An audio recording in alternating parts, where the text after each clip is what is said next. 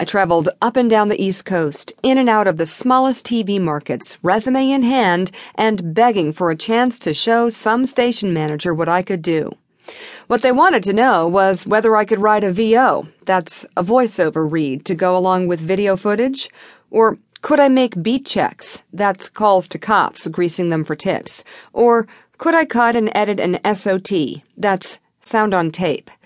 No, I couldn't. So basically, I was useless. The message was always the same. Come back in a few years.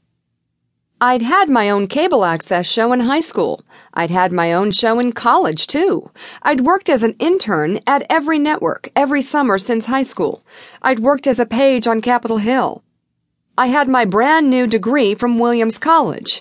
I thought I had everything covered. I'd always assumed I'd have to start small and work my way up. But even starting small requires a break or two. And in the days before round-the-clock news and information outlets on cable and the internet, there weren't many jobs to go around. No one cared where I went to college or who my father was.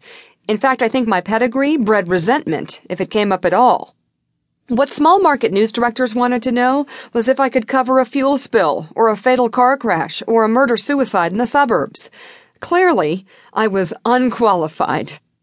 So much so that I only got one job offer in the months just after graduation, at a teeny-tiny station in Vermont, on one teeny-tiny show meant to raise awareness on poverty. The pay? $100 for that one show. That's it. I took the job for the chance to get a tape of myself on the air. That's the only reason.